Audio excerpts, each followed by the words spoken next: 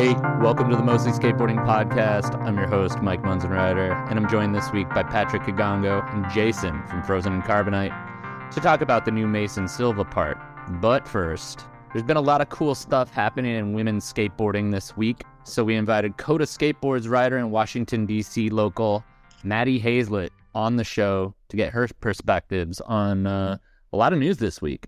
So thanks for taking the time to hang out with us and chat, Maddie. Thanks so much for having me. I'm excited to talk about all the cool news that's been coming out. It seems like a lot happened. Normally a year's worth of women's skate stuff happened in about 7 days, so that's pretty rad.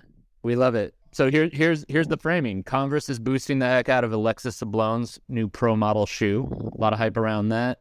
Samari Brevard landed on Meow after, Enjoy folded, essentially. And Una Ferrar, podcast favorite, now has a board on Crooked. Maddie, all of this news happened. Like, what's got you happiest to see? I think probably Una going pro. I mean, full discretion, she is my favorite skateboarder. So your favorite skateboarder only turns pro one time.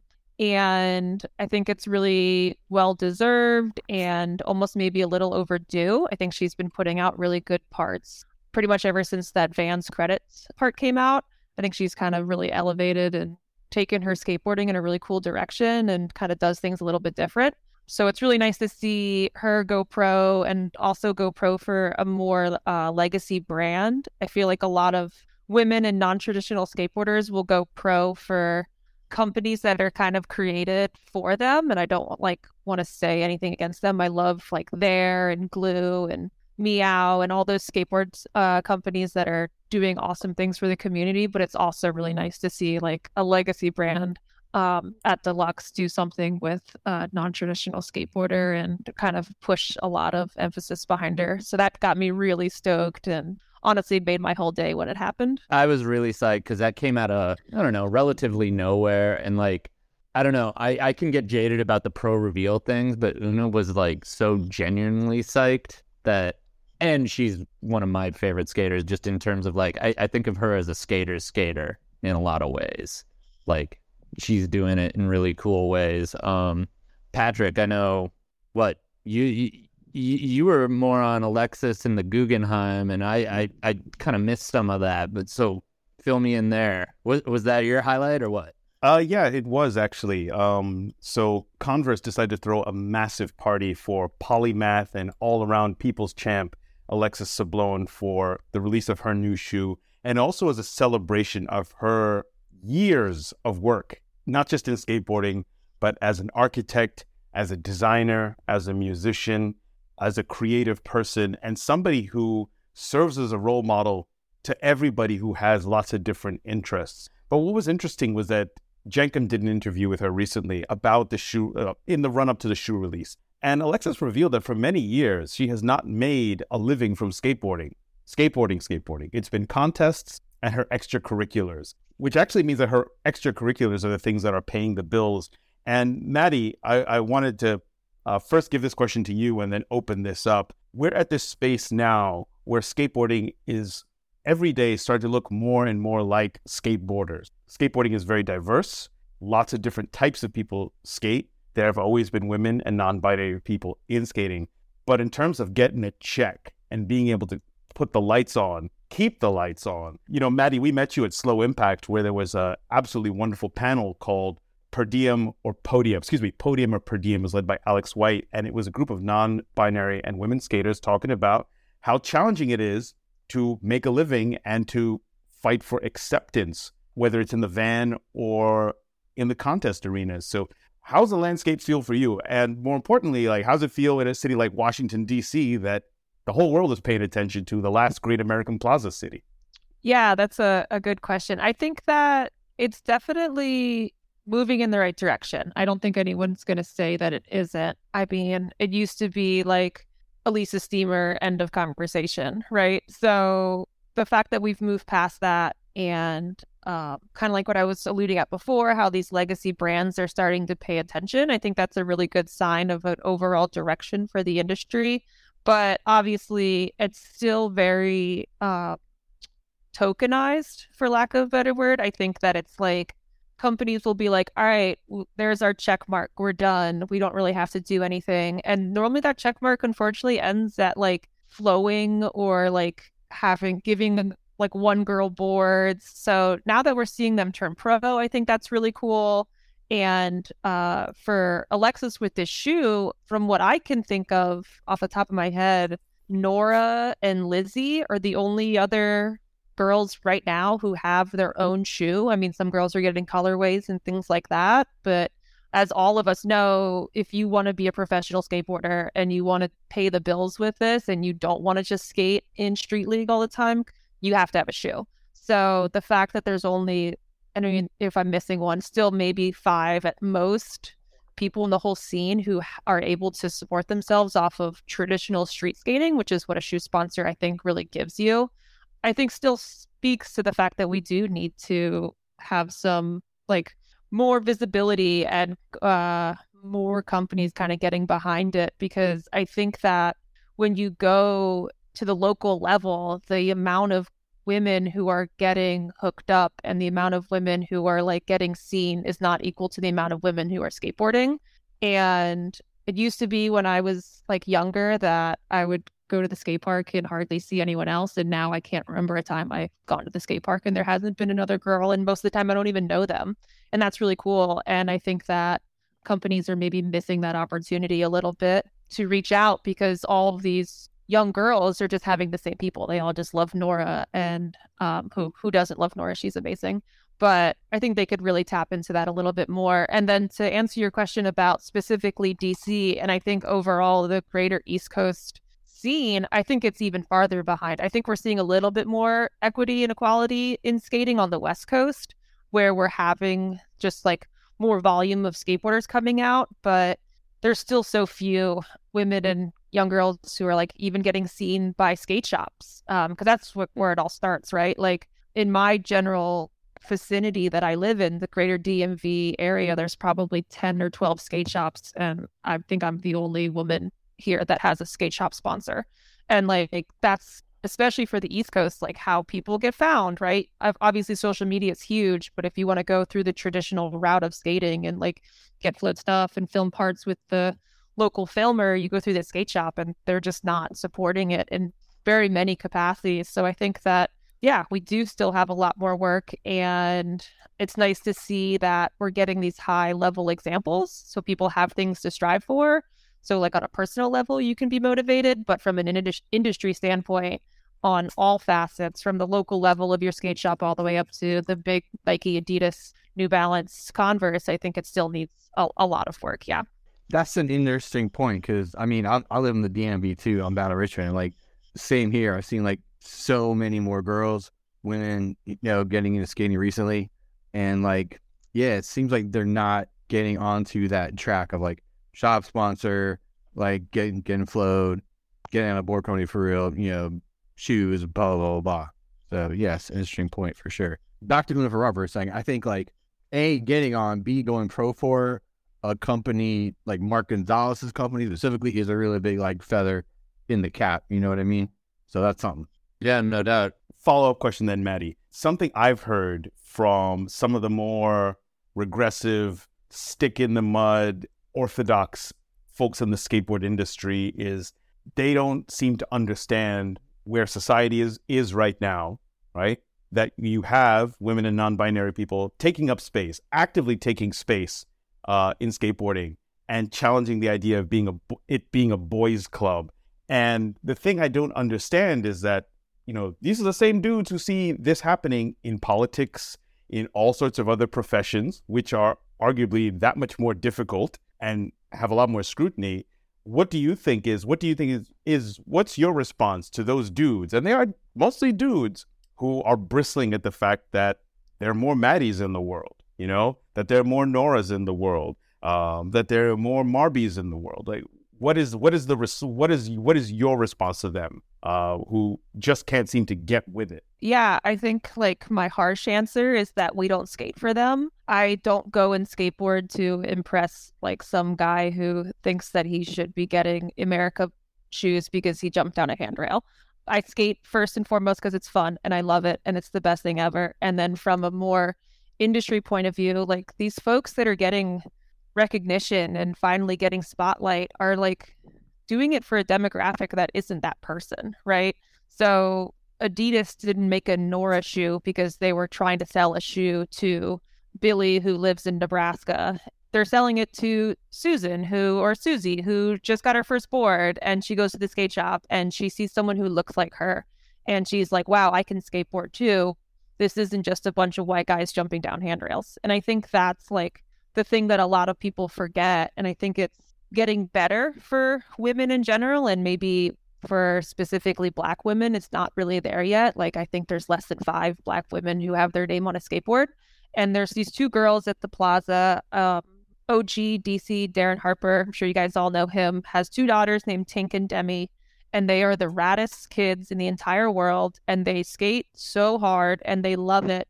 And the fact that like someone like Beatrice or like Samaria has their name on a board is just so huge. And that is like what I would say to those people is like, they're not doing this so that you get stoked. They're doing this so that Tink and Demi get stoked. And I think that it's important to have an integration. I don't think there is a women's skateboarding and a men's skateboarding. I think there's just a skateboarding, but also like demographics and representation and inclusivity is something that's important for the greater sphere. And it's not taking spaces away from people who already existed. It's just adding additional spaces for people who never had a spot. I mean, for the majority of my life, I just would wake up at 6 a.m. and go to the skate park for 2 hours and then leave because people were going to be assholes to me. So like, if I can have a small part in the DC scene of like making kids and women especially and non-binary folks, trans folks feel comfortable, even in a place like Pulaski, like it's gnarly going there as a woman. Like a lot of my friends won't go there, and we're really trying to change that and make it a just more inclusive space. So anyone who's against that is just not really for skateboarding. It's just like, we just want more people to skate. That's all. Brilliantly put. And also, for the record, Tink and Demi, the way that they are progressing, just watching them on their dad's Instagram. And Darren Harper, I was in DC during his era when he was the self-described Obama of skateboarding. His words, not mine. Dog, the Get Familiar premiere, like, he got a bigger applause than Gons. True story. But his kids are on the way to being the next Marcus and LeVar. That's the kind of energy I'm seeing from the 2 of them. And also it's not just the joy that I see on their faces. They're nice. They're nice on the board. And, the thing you always notice with younger skaters, especially, kids, is that you always think like, oh my goodness, they're going to get their growth spurt. That's, when your body catches up with what your mind is doing. I mean, we saw it with Cater, for example. We saw it with LeVar, and that's so exciting. And then, one thing about your point about, Nora's shoe. Thing is, I've been seeing a lot of dudes rocking Nora's shoe, and all of those shoes are available. Whether it's Nora's shoe, whether it's Alexis's shoe, they're all available. They're available in men's and women's sizes. It is for everybody in that aspect, and. I've definitely seen quite a few pros rocking Nora's shoe. I mean, it's doing numbers. Leo Baker's as well. I mean, whenever they're available, over at Nike, but that's a whole other discussion. So, Jason, you're down in Richmond right now, and Richmond is, big DIY scene, lot popping right now. Like, how's things over by your neck of the woods? And then Mike, same for you. I mean, Maddie, you just nailed it. Like, LA, yeah, it's a lot more, it's a lot bigger of a place. But there are definitely a lot more women, a lot more trans folks just out there skating, doing their thing. So, Mike and Jason, how is it in your respective scenes in the Twin Cities and Richmond? Yeah, like I said before, just a lot more women and girls, non-binary folk, skating, especially at the one DIY place like Texas Beach, which you've probably seen on Instagram or whatever. It's at, there's like a pyramid ledge, a bunch of graffiti and whatnot, which there wasn't for ages. So that's cool. Oh, real quick, back to Samaria. Maddie mentioned Samaria. I'm glad she found a home on Meow. Don't know if she was, don't know about like getting a check or whatever. That'd be dope, but she's sure as hell wasn't getting a check on Enjoy, so that's dope. Plus, she's on New Balance, so she might be getting a check from that. I hope so. Yeah, she's like second, especially she got a cover, you know what I mean? She got a Thrasher cover. Yeah, for like any dude, that's elite tier. I mean, it's bizarre too because she's also I think she's the only black woman who has ever podiumed at a major skate contest, which shows we have a long way to go. Mike, what about you? What's popping in the Twin Cities? I mean, I'm stuck in the bucket of somewhat skating alone all the time, or with just the known friends, and avoiding people. I admit to that. Yeah. We should, get together and skate together. Oh my gosh, that would be weird. Can you imagine? But I mean, my daughter is 6, and she, let's say every other Saturday morning wants to go to the skate park, the Familia HQ, and do the skate club. And that's like a solid 50-50 boys and girls. It's kind of a 12 and under program. It's really cool because you get down into that age range, and everybody's just kind of like, oh, we want to skate. We might be, just I'm thinking of 90s skate archetypes, but, we might be the little weirdos in our class, or we might be just like kids who like it because it's physical. But there's that great spectrum. It feels like skating back when it was like a bunch of random people and a bunch of different kind of personality types, at least for that. I mean, I know there's more women, girls, non-dudes skating in the scene, and I think, shops are doing a lot, at least like the after-hour shop here.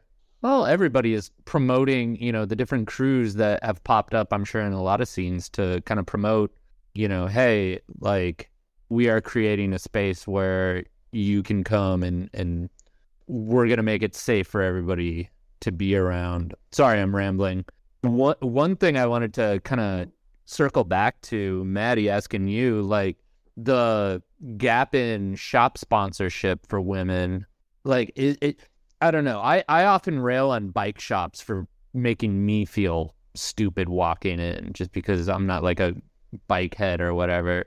What could shops do to make it a more welcoming experience for skaters who aren't dudes coming in? I mean, is that a hurdle?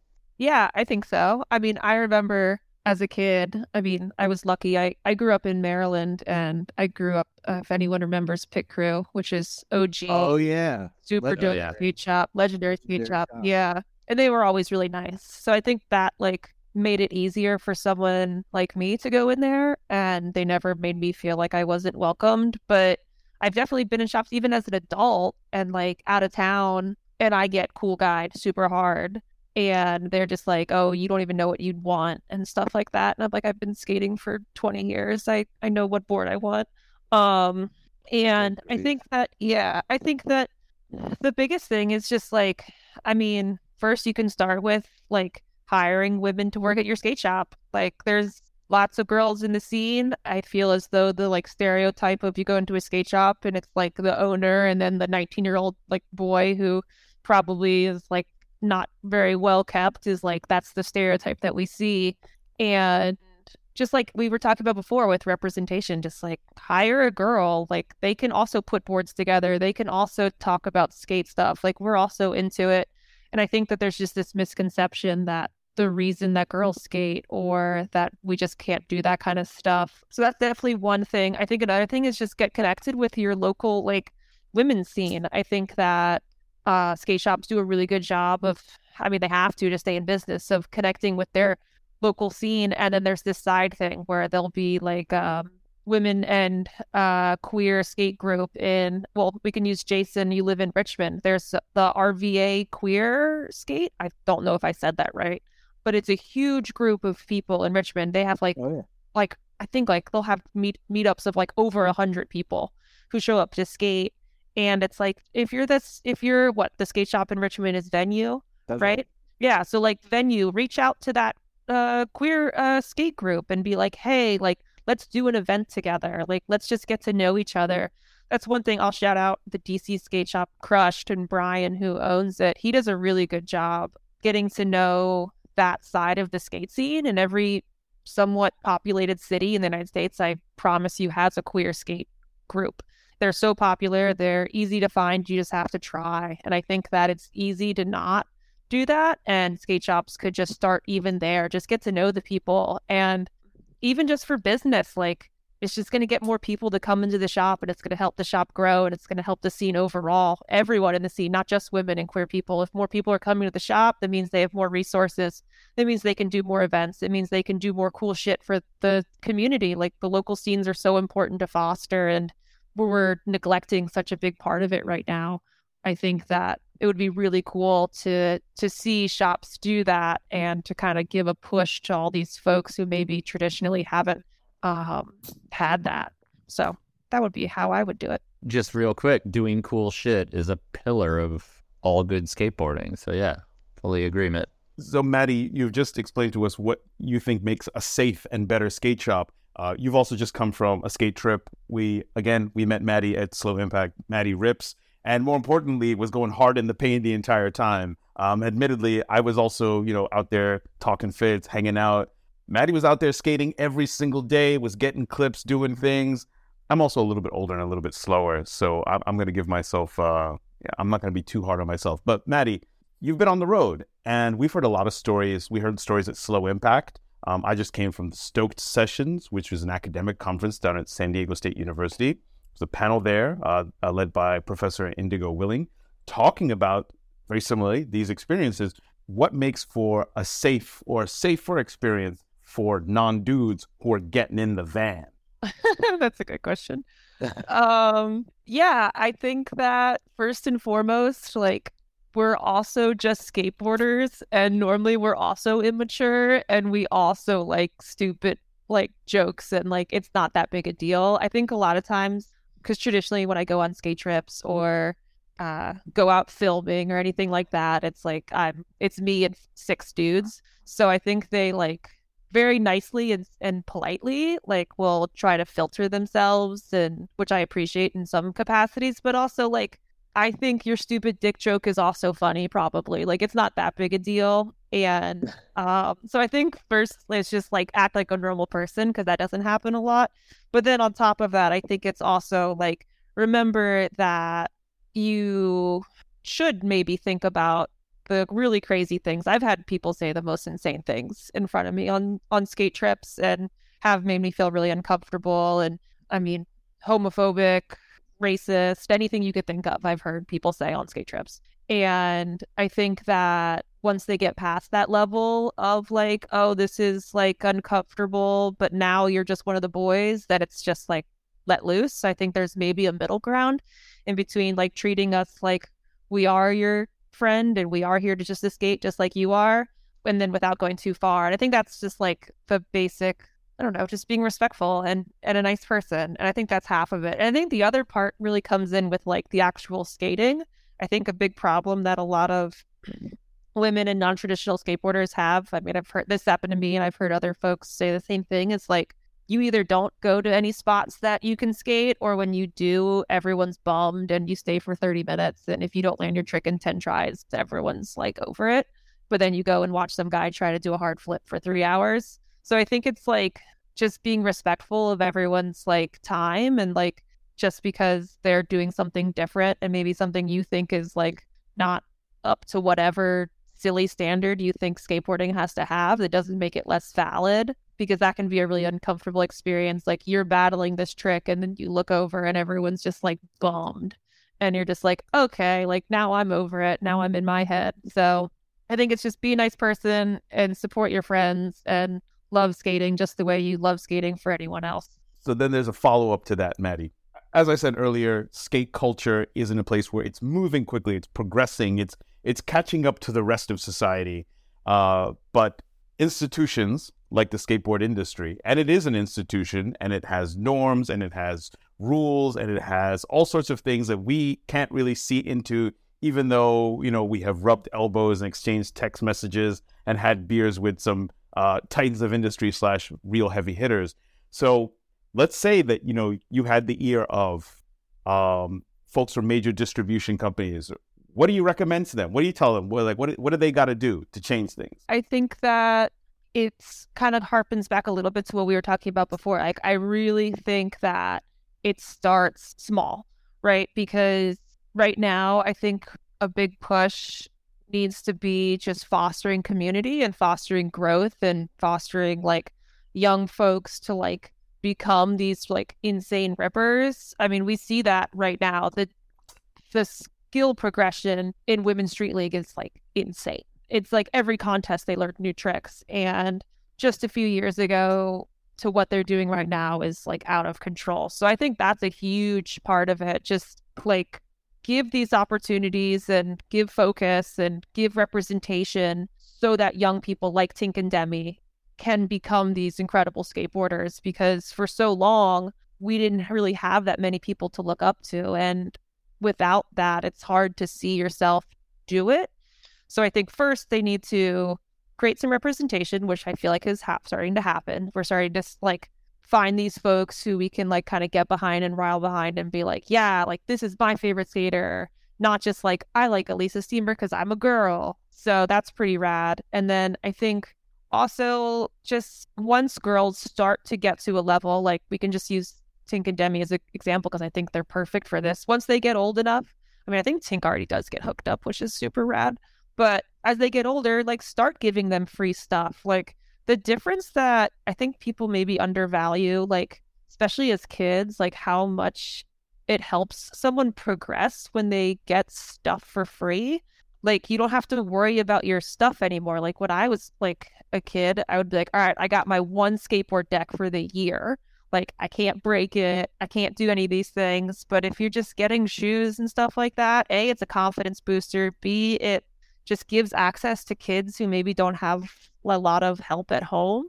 Like maybe they wouldn't even have a good board to learn their tricks on if these companies aren't hooking them up. So yeah, start pumping stuff into skate shops. Like be like, hey, whatever skate shop, you have a girl in the area? Like we want to send them a board. Like do that kind of shit. I think that's really important. And then, yeah, I mean, just pumping representation. And then I think if all of those steps happen, then we're going to see people at the end of the day, like making a career out of this. And I think we're starting to, and there's people like Alexis who are getting shoes. But the way I look at it, I think that it's more important in some capacities to like help the kids out and help them get to where they need to go than like just like injecting money directly at the top, if that makes sense. The skate shop angle is something that was like just completely blind to me, even though famously on this podcast show, you know, I topped out as a rep flow guy and had some good times doing that. But like, yeah, I had never thought of just, all right, can you go into the skate shop and do it kind of the way that just sponsorship in general works, in terms of get to know the shop, get that visibility that way, be told by the shop guy, hey, this girl rips, rep guy, you should hook her up. And then that's how the ball gets rolling. I'm glad you've hammered on that, Maddie. It's, again, completely was like just something I'd missed. Do we have, we've been on tangents in terms of the big news of the week. Further comments on the Alexis shoe? I know, Maddie, you get hooked up by a New Balance. Am I reading your Instagram profile right? Yeah, I get New Balance shoes. Okay. I'm kind of a Nike guy. Anybody going to try out the Alexis Cons? Yeah. AS1? I mean, I'm probably the most sneakerhead type of guy on this podcast. So, yeah, I think it's pretty dope. I mean, I was stoked on it on this show last week. Like I said, it reminds of, you know, like an old Converse weapon, you know, something that Larry Bird would wear in 1983. Absolutely. So that's pretty dope. Yeah, I'll probably give it a shot for the summer. Like, you got to have white shoes in the summer. Absolutely. Memorial Day is coming up. Yeah. But you can't wear them after Labor Day. You got to get a different colorway. Got to get the black colorway. The window is wide open in the room. Yeah, it's a pretty big window at this point. Yeah, but you got to cop two pairs, because it's like if they're that fresh. Because think about it, we now have 3 major barbecue holidays at the beginning of summer. So we got Memorial Day, Juneteenth, and 4th of July, right? Holy cow! Exactly. So you got to have like a fresh pair. You got to have a pair that's going to look good until July 4th. So, and especially now that you know, life is back. Last year, I think it was still feeling quite tentative. You know, folks were, you know, there was still another wave of COVID last year. Now it's like people are outside. It's in some parts of the country, it's been slow, but in others, it's been fast. Now it's, people are outside. They're doing things. You got to look fresh. And I think that's the thing I really appreciate about Alexis's shoe is that Alexis is a designer and she has a great design aesthetic, and it is what a wonderful thing that somebody so smart has come out of skateboarding, professional skateboarding. Somebody who is, I could listen to Alexis talk about a wide variety of subjects for hours. And that makes me so exciting. And, you almost get, I almost feel resentful thinking, because skateboarding was and remains such a boys' club that we've been denied the opportunity. Think about how many other Alexises out there, could have been raising the intellectual temperature of skating and at the same time, absolutely ripping, I feel cheated in a way. Well, yeah, I mean, it's like Maddie said before, like, I mean, with anyone, once you start getting boards, even like 1 or 2 a month, like your progression goes, up, it goes into sixth gear. Like not like me, I was like, I've never gotten boards, but like saw it with Brian Wenning, saw it with a bunch of kids. So, and like for like big distributions or whatever, like a board or two a month is like really nothing. Like boxes are nothing. I mean, kind of just talking about the representation, Maddie, I wonder, who were your favorite skaters growing up? That's a great question. I mean, obviously, I loved Elisa Steamer, and Marissa was awesome. Unfortunately, she didn't skate for too long.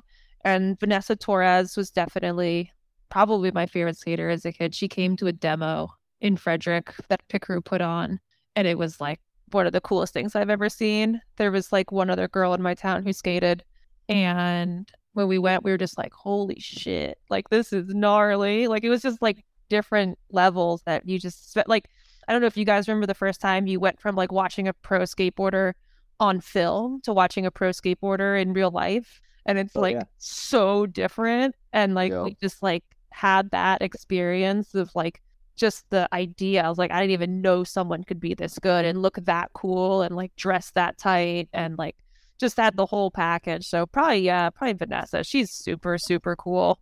You just touched upon something right there. Those women being in the van was instrumental to you getting stoked on skating. And think about the multiplier effect of those tours. Those tours are really, really important. And you touched upon something awesome. I remember the first time I saw a superstar pro. I saw Eric Costin skating the mini ramp at KCDC in Brooklyn back in 2004. I was with my boy Mike, and the whole room was transfixed. And like this was Costin at his peak. He wasn't dorking around. He was absolutely killing it on the mini ramp, and that's an electric feeling.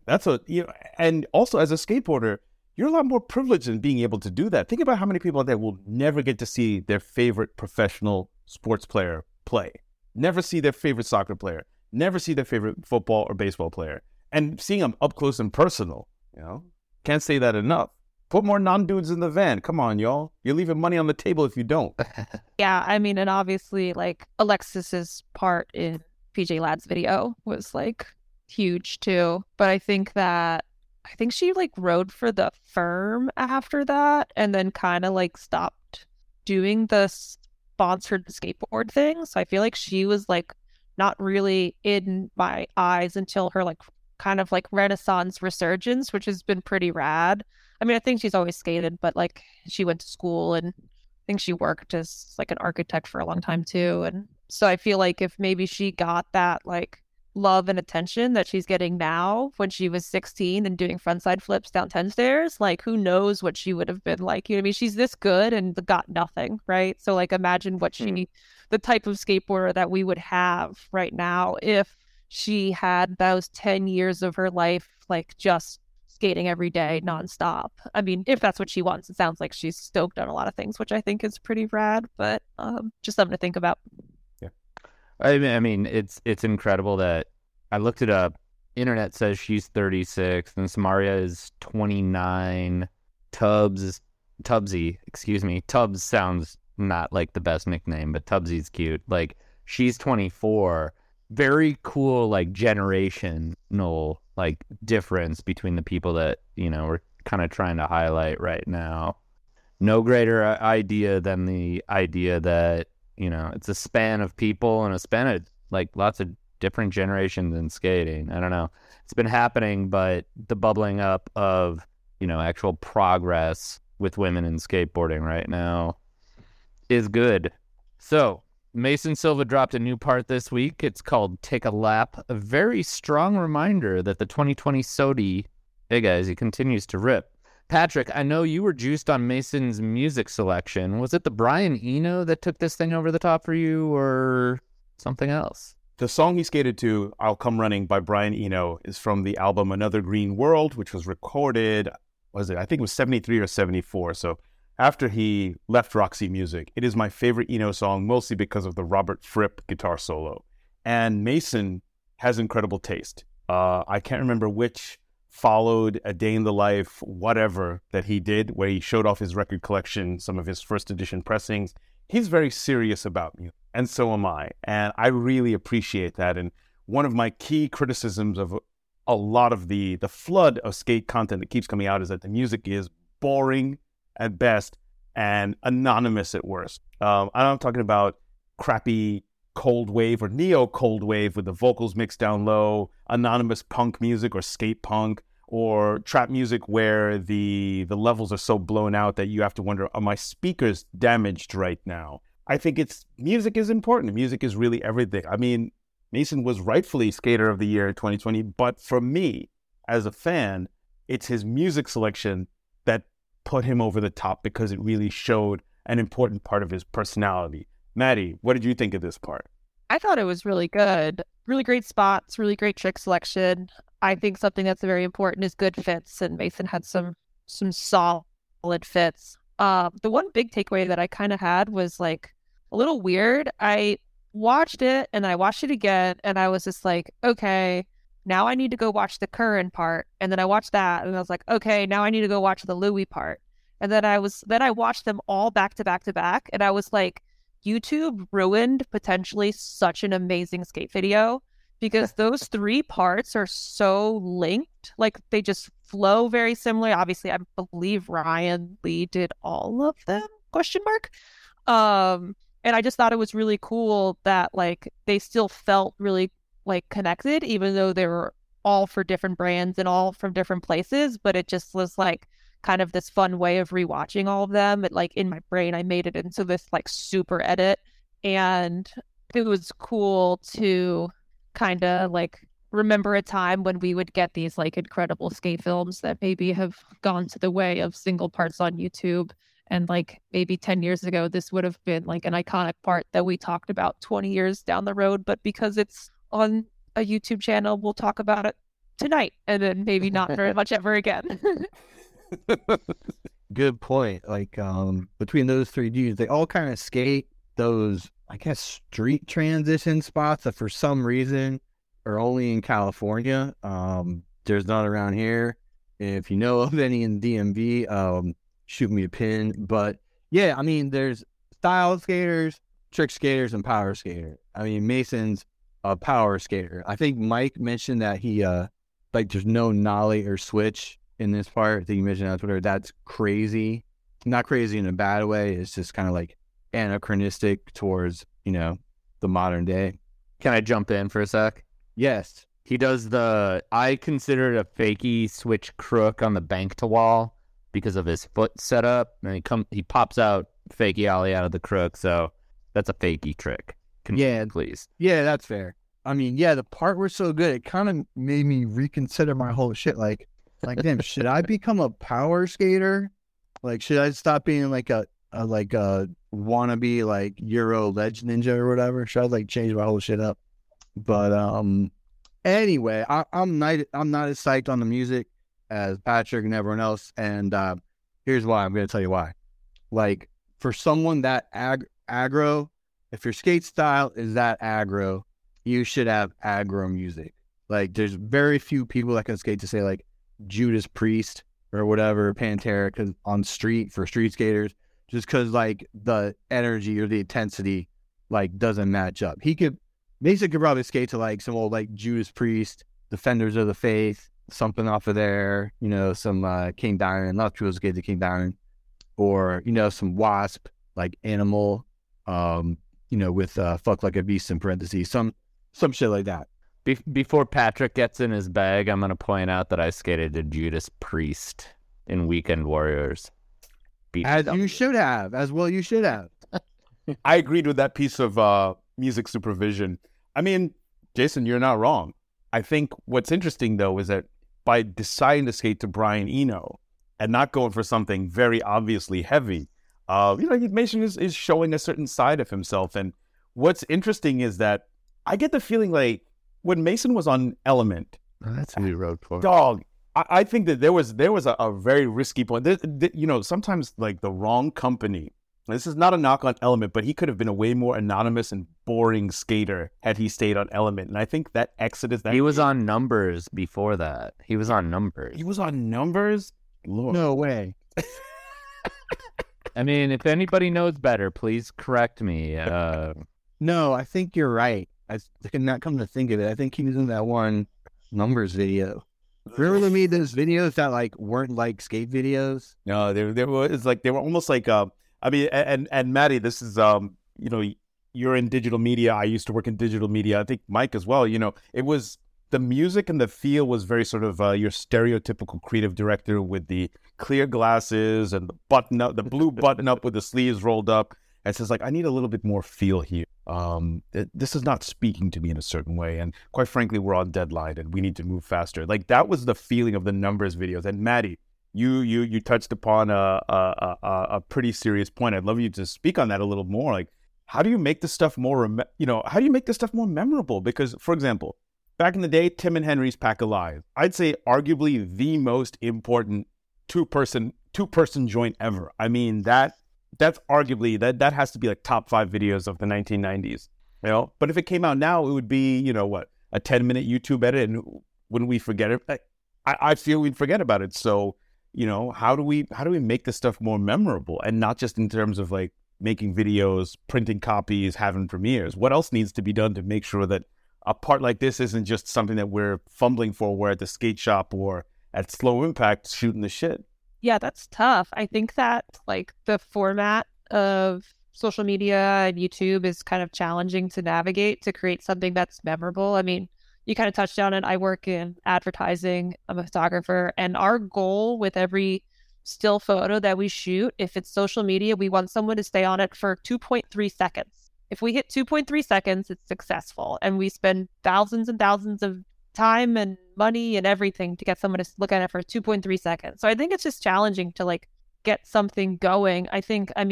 Unfortunately, my brain not unfortunately, but just reality, my brain really lives in the other side of skateboarding that we were talking about before, where we get like 6 or 7 really cool videos with women and non-traditional skateboarders every year. And you remember all of them. So I think that the other part of it is just volume.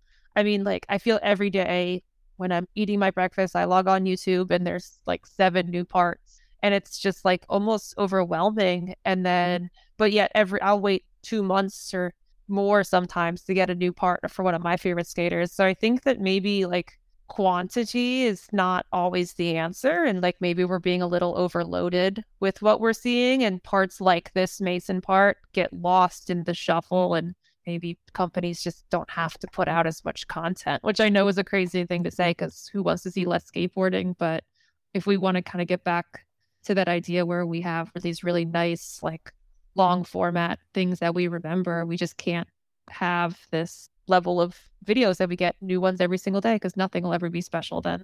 Yeah, I mean, with Tim and Henry's, when that came out, they were like, you got like 1, maybe 2 videos a year, like, and you watched it all year. Then you got another one, like there's world videos, maybe like a kind of half-ass SMA video or whatever.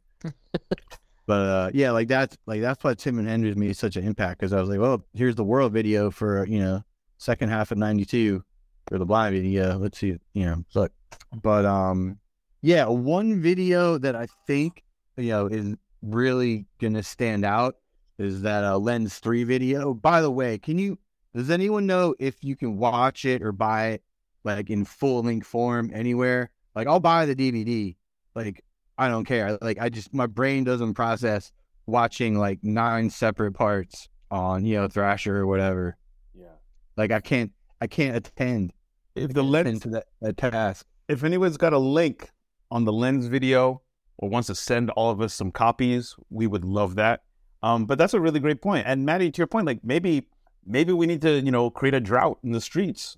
Less content, more skating. It's contradictory as it sounds, but you're right. It's not just difficult to keep up, but there's so many skaters who are so good. It's frustrating. But then at the same time, though, I mean, last year with Tyshawn, we got multiple Tyshawn parts, which was amazing, which was beautiful to watch. We got a bunch of Louis Lopez footage. Should we be mad at that? We could never be mad at multiple Tyshawn parts. That I retract everything. If we get 7 Tyshawn parts this year, I'll be ecstatic. He's incredible. No, I mean, you kind of just have to curate it. Like, for example, like I just have two notes on my phone. One is skate videos that I have yet to watch that I'm interested in. The other one is really good parts so far this year. Because even getting ready for this pod, I don't know who said it, Mike or whoever, maybe in the notes or whatever, said like, oh, best video part this year. Then I was like, man, like what other good video parts have come out this year? Like, I don't remember. So then I just like scrolled through the Slap like photos, videos, message board. And I was like, oh shit, there was a Bobby DeKaiser part. That was fucking incredible. Yeah. So if shit is just like, it's like anything else, if shit is just loose in your mind, it kind of like floats away. But if you, write it down or curate it in some way, then. Yeah. I mean, I forgot about the Bobby DK part. And so, yeah, I put it in the notes that this was the best part of 2023. if I got that here right, we're all kind of unordered in our what thing. year is it? Yeah, are you sure? Yeah, I mean, just the front shove at the China banks into the bank, the steep one. Oh, dude, yeah. Let's geek out on some tricks. Like that was insane because he's going frontside and then he frontside pop shove it, and he uses anti-gravity or some shit to get into that scary bank. I don't know. Riff on this shit, people. Yeah, I mean that's kind of his brand, like power with just a little bit of some creativity, looking at shit a different way. That's his brand of skating. I think personally, I like that 360 with a little nose bonk in the middle on the blue. Oh, that was crazy. Like whatever, what I mean. That was pretty nifty. Never seen anyone do that. Yeah, that was really tight. And the wall ride at the beginning is obviously like insane. But I think for me, the trick that stood out was like a middle of the part trick, I'm pretty sure, was the front 180 switch crook over that like gap to ledge gap. Like, first of all, very tasteful trick, very cool. And on a great spot because it's like a gap to a ledge. So like the going in front side made it look really cool. But then he had to like pop back out. I don't know. And the way he did it and like his wheel like clipped the dirt. I don't know if you guys noticed this, and there's like a puff of dirt that came off the back of his board when he landed, and I was just like, damn, that looked really cool. So like kind of not the most like insane trick, but definitely the one that stood out to me the most. He had 2 wall rides in there that were, my goodness, I wish I had that type of power. One is where it's a wall next to a stair set, olling into the wall ride, and then like a definitive pop out from that, right? Against the white brick wall. Then the other one is in a spot in Chinatown that Ray Barbie skated in a little promo some years ago, olling up a very steep bank in a really rough parking lot it's hard to skate that spot. And it's kind of a bust depending on the time of the week it is. Getting up on that and then again popping back out, and he makes it look so effortless. He might be setting himself up for another Sodi run, and I really would not be surprised because he had it on lock in 2020. There was nobody coming close to Mason in 2020. Not even close, because it's the combination of trick selection, a simple aesthetic, he's t-shirt and good pants and a nice fresh pair of Nikes kind of stuff. Although you definitely saw some tears and some blood splatter on a couple of the tricks. He battles for things and he skates to good music, and also just like his bump to bar stuff.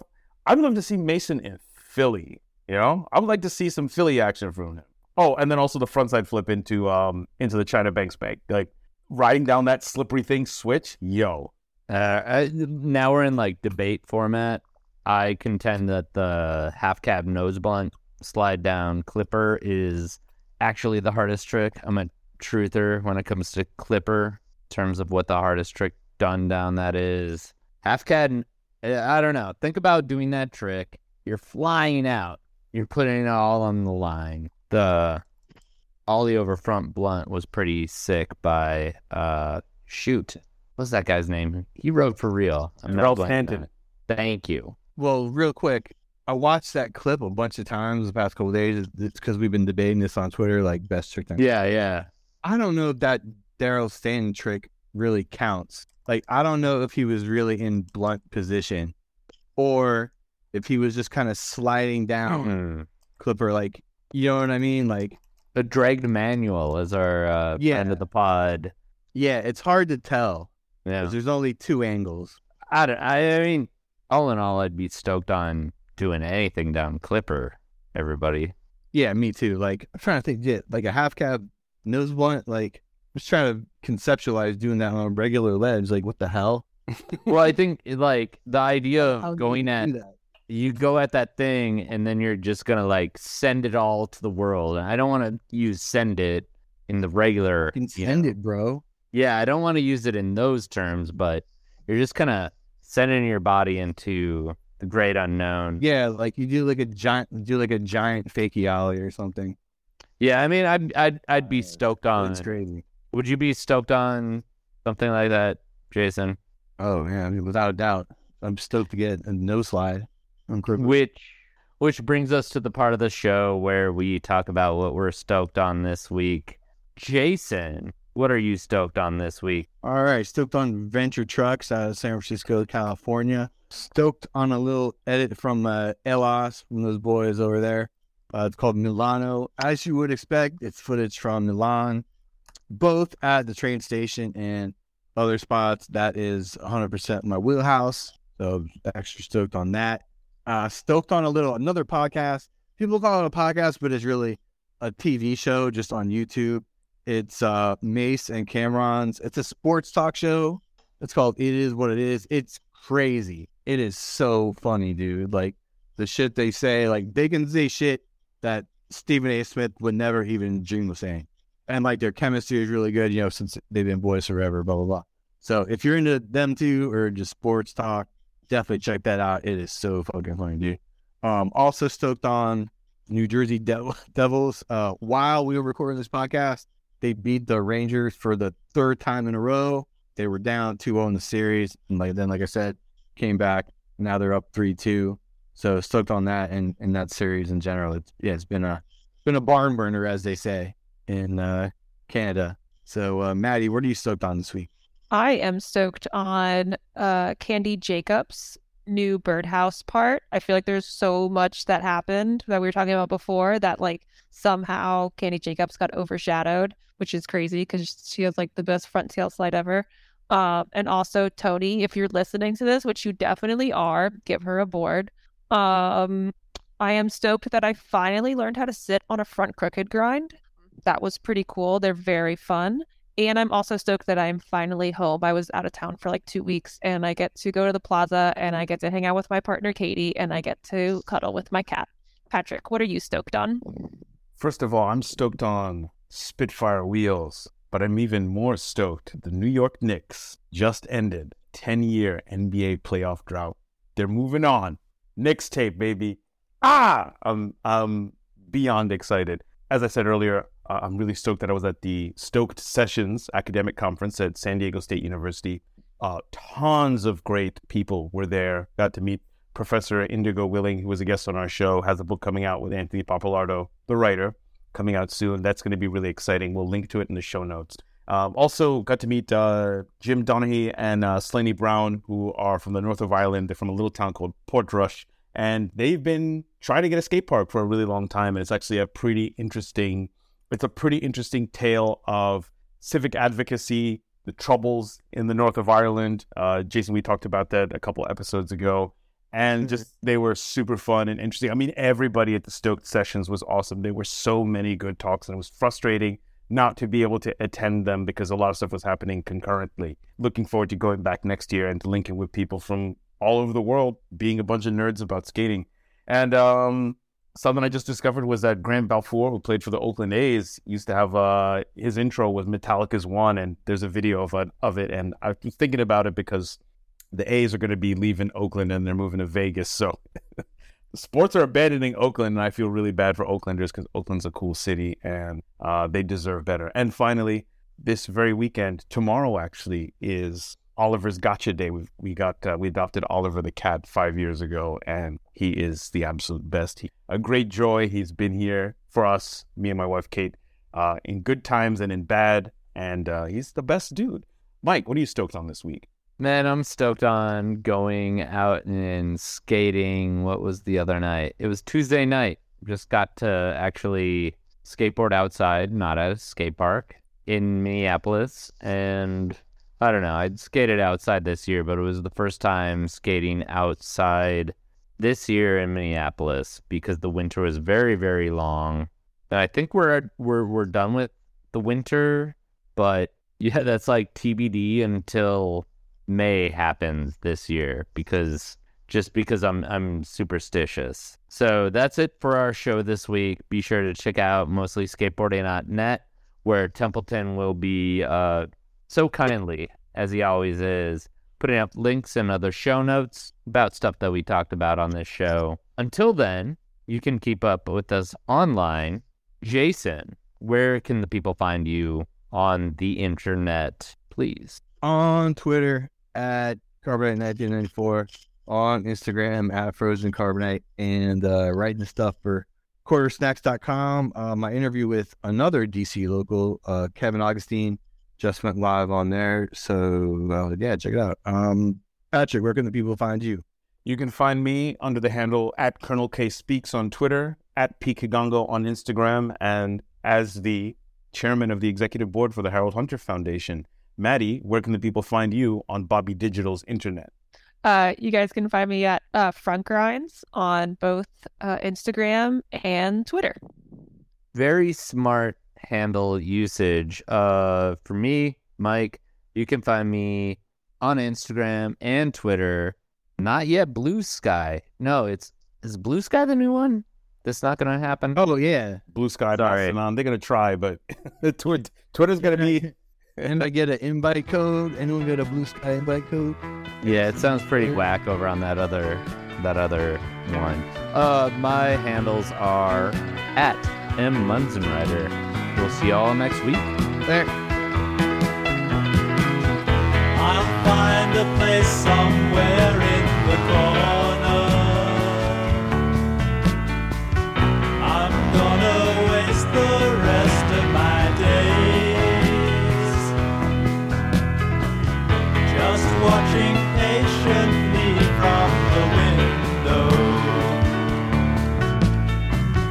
just waiting seasons change someday. Oh no, my dreams will call you through that garden gate. I want to be the wandering sailor with silhouettes by the light of the moon. I sit playing solitaire by the window, just waiting seasons change.